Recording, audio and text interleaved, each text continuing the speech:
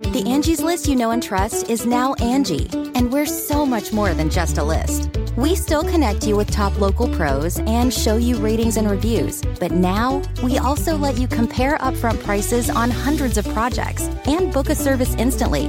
We can even handle the rest of your project from start to finish. So remember, Angie's List is now Angie, and we're here to get your job done right. Get started at Angie.com. That's ANGI, or download the app today. Okay, it's time to commit. 2024 is the year for prioritizing yourself. Begin your new smile journey with Byte, and you could start seeing results in just 2 to 3 weeks. Just order your at-home impression kit today for only $14.95 at Byte.com. Byte clear liners are doctor-directed and delivered to your door. Treatment costs thousands less than braces, plus they offer financing options, accept eligible insurance, and you could pay with your HSA, FSA. Get 80% off your impression kit when you use code WONDERY at Byte.com. That's BYTE.com. Start your confidence journey today with Byte. The following podcast is a Dear Media production.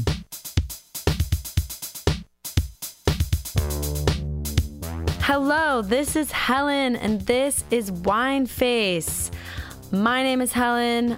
I am a wine expert, restaurant owner, wine shop owner, aficionado. Helen's Wines is my business. It's in the back of a restaurant called John and Vinny's, which is in Los Angeles on Fairfax Avenue. Coming to Brentwood soon. It's early December right now, so probably by 2019 you could cruise in Brentwood. But this is my podcast, Wine Face. Wine Face is a podcast that breaks down the overwhelming world of wine into easy, digestible little nuggets. Little nuggets. And we're going to dip them in some little dipping sauces and crunch, crunch, crunch. They could also be vegetarian nuggets. I feel like I'm very concerned about if people are vegetarians when I'm talking about wine pairings and nuggets and stuff like that. Maybe I'm talking about gold nuggets. They're little wine nuggets. Anyway, today we are talking about the wild world of entertaining. Dun, dun, dun. I think it's a topic that doesn't freak me out at all because I feel like every day I'm entertaining at John and Vinny's and at Helen's. Hospitality is my middle name and making people happy is my game. But for a lot of my friends and some of my family, entertaining is really, really friggin' hard for them. And it's like, what do I do? How do I be a good host? What should I buy? What should I wear? A to Z, we are going to break this shit down. Now, let me start by being, if you are the guest, so let's say I'm going to a party. Couple rules for the road. One, what wines to bring to a party. People ask me this all the time. I mentioned it on a different episode, but I'm going to say it again. One rule of thumb I have is always bring 2 bottles. It doesn't mean you need to spend a lot of money. You got to keep in mind, as long as you're going to a great wine shop, you're buying delicious, drinkable wine, you don't need to spend $75 a bottle. You can get 2 bottles for $20 each, spend $40.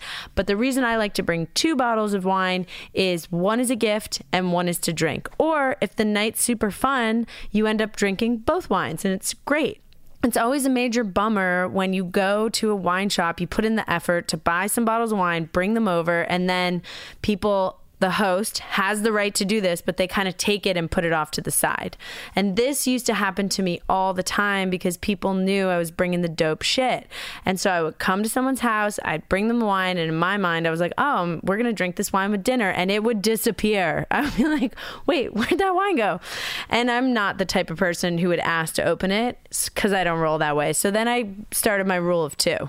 Always roll with 2 bottles, self-protective. It's also, if I don't like the style or the vibe or the quality level of a wine that someone's serving me, and I mean, I am snobby when it comes to this, I just won't drink it. So I always like to drink wine with dinner, so that's why I bring 2. A nice wine to bring to a party, though, is decide when you're setting the mood of your bottle. Safest bet is to bring a red wine in winter because people are cozy, they're inside.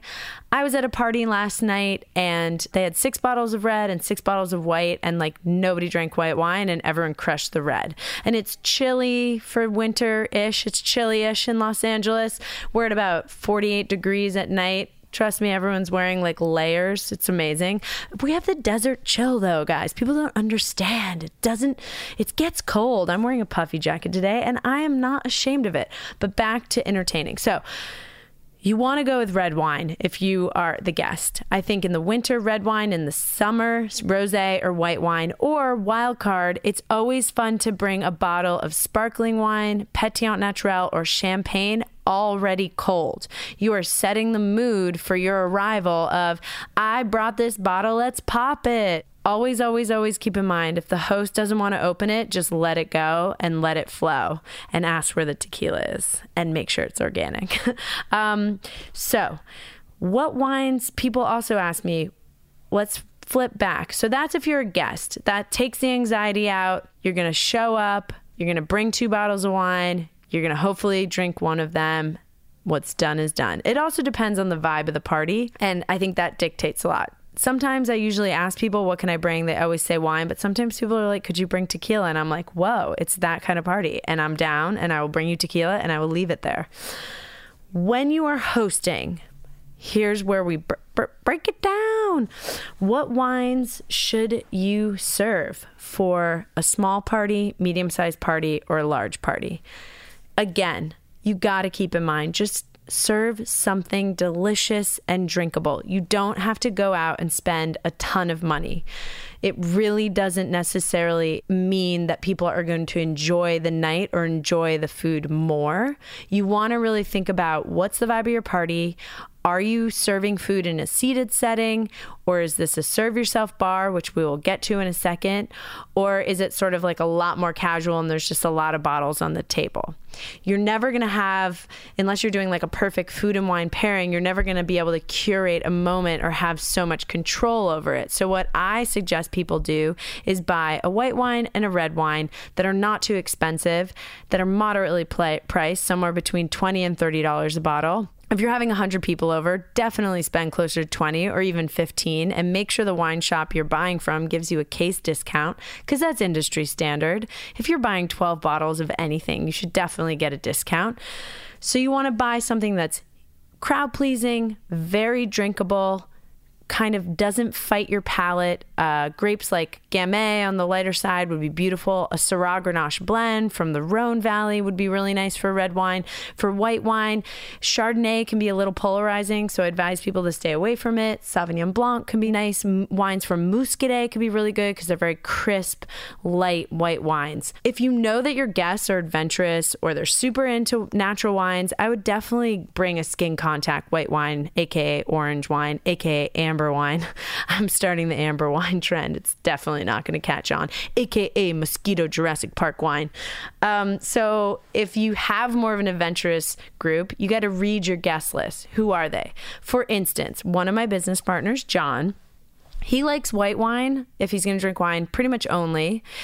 And he likes it to taste like water. Whereas Vinny is way more, my other business partner, he's way more adventurous. He will try anything. He likes wines that are really interesting. He really likes a red grape called Pinot d'Agny. He likes the weirder red wines that are a little bit more floral. So you got to kind of read your audience and gauge what you're getting into. If you're throwing a dinner party for 4 people, this is when I say ball out on some wine, because you want to get a return on your investment. You want to make sure that you're engaging with the wine as much as possible. Whereas if you're having more than 4 people, even if it's 8, you don't want to fight over one bottle of great wine. You want to have wine flowing on your dinner table like water, like it's never going to run out, because that is setting an effortless vibe to your table. And by no means would I judge the person who's definitely chugging down the wine, which, you know, we all know. We see you chugging the wine. No, I'm just kidding. So that's a hot tip. You're having a small dinner, you're having one-on-one. I usually bring the nicest wines home when I know I'm just having dinner with Alex, because then the 2 of us can really enjoy it. And then I also bring really nice wines when I know it's 4 people. But anything more than 4, the scale kind of slides down. If we're having 6 people or 8 people, I'll usually buy the number of bottles that I'll bring correlates with the number of people at the table. So I will have 8 bottles of wine, but we might not drink them all. Now, when you're getting into a party vibe, okay, now we've graduated from dinner party into full-blown party. Maybe you are setting up a buffet, maybe it's just heavy apps, maybe it's epic cheese boards, or maybe you're making like some killer snack. Who the hell knows? My biggest suggestion to people, and this works even if you're only having 12 people over, 12 and up, 8 and up, make a makeshift bar at your house that's self-serve.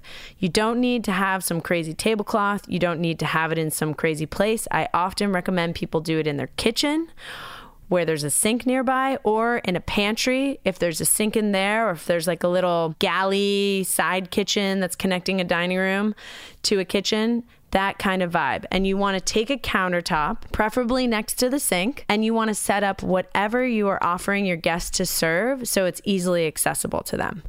I usually recommend doing a limited bar. And limited bar means you don't need to have everything under the sun. You don't need every kind of alcohol. You don't need every kind of beer. You don't need every kind of wine or mixer or garnish. It's too excessive. You hone in and you say, okay, I'm going to have a bottle of vodka, or 2 or 10, depending how many people you're coming over. I'm gonna have a really great scotch or a really great whiskey for sipping, and I'm gonna have a tequila. And then I'm gonna, what's really nice is if you have a 2-compartment sink, use 1/2 of the compartment as a big chill bucket. So you fill it with ice and you put your bottles of wine that need to get cold and your beer bottles in one side. And then you have the other side for just like dishes, or if you need to throw some water in there or throw some liquid out, or you hated a wine that you opened and you throw it in there. So that's what I always say. And then you want to line the spirits up, the ones that do not need that much component. So like a bourbon where you might only add an ice cube, they're farthest from the sink, and then you work your way in. So you would go probably like bourbon, scotch, and then tequila, and then you put your vodka and your gin closest to the sink, set out a couple little Fever Tree tonics, Fever Tree soda waters, get a cutting board with a nice little knife, set some whole fruit out in a bowl so people can cut their own citrus garnish. And then it depends how ambitious you are. I mean, batching cocktails for a party is a whole other thing, and we can get into a whole entertaining batching cocktails episode where I can post up some recipes, because that's what I do for part of my business.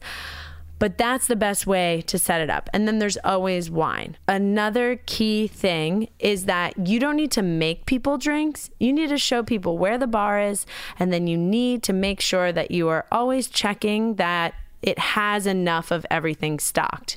You don't need to overstock it. But for example, the other day I went to a very small gathering at someone's house, and like an hour and a half in, all the wine was gone. And there was more wine in the kitchen, but it felt weird to like go in there and replenish their bar, and they just weren't really thinking about it. So I do think it's nice to always, if you're going to do the self-service bar, which I think people in general love, they definitely like to engage in it, just make sure you are replenishing it. Let's talk about glassware for a second. So when you're drinking wine, traditional wine glasses fall into about 4 categories.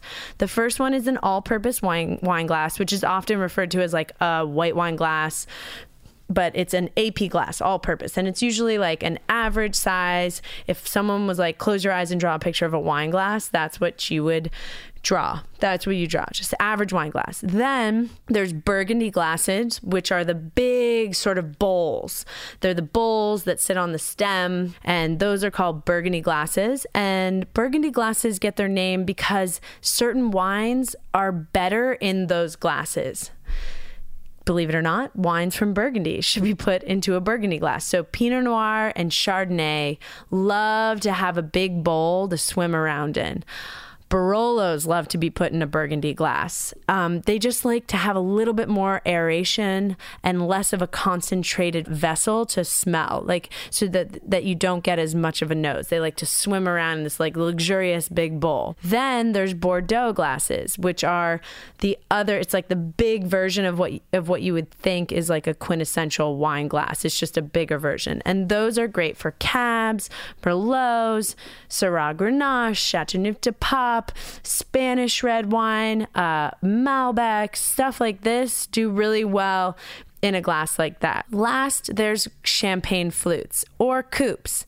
Champagne was originally put into a flute, not originally, but the reason it went from coupe to flute is because the flutes contain the bubbles and they kind of stay intact a little bit longer and allows for a more intense concentration of the nose because champagnes don't tend to be as aromatic. You will notice if you poured champagne into a coupe, and a coupe is a glass, it's like those flapper styles. A coupe is the kind of glass that they make champagne towers out of.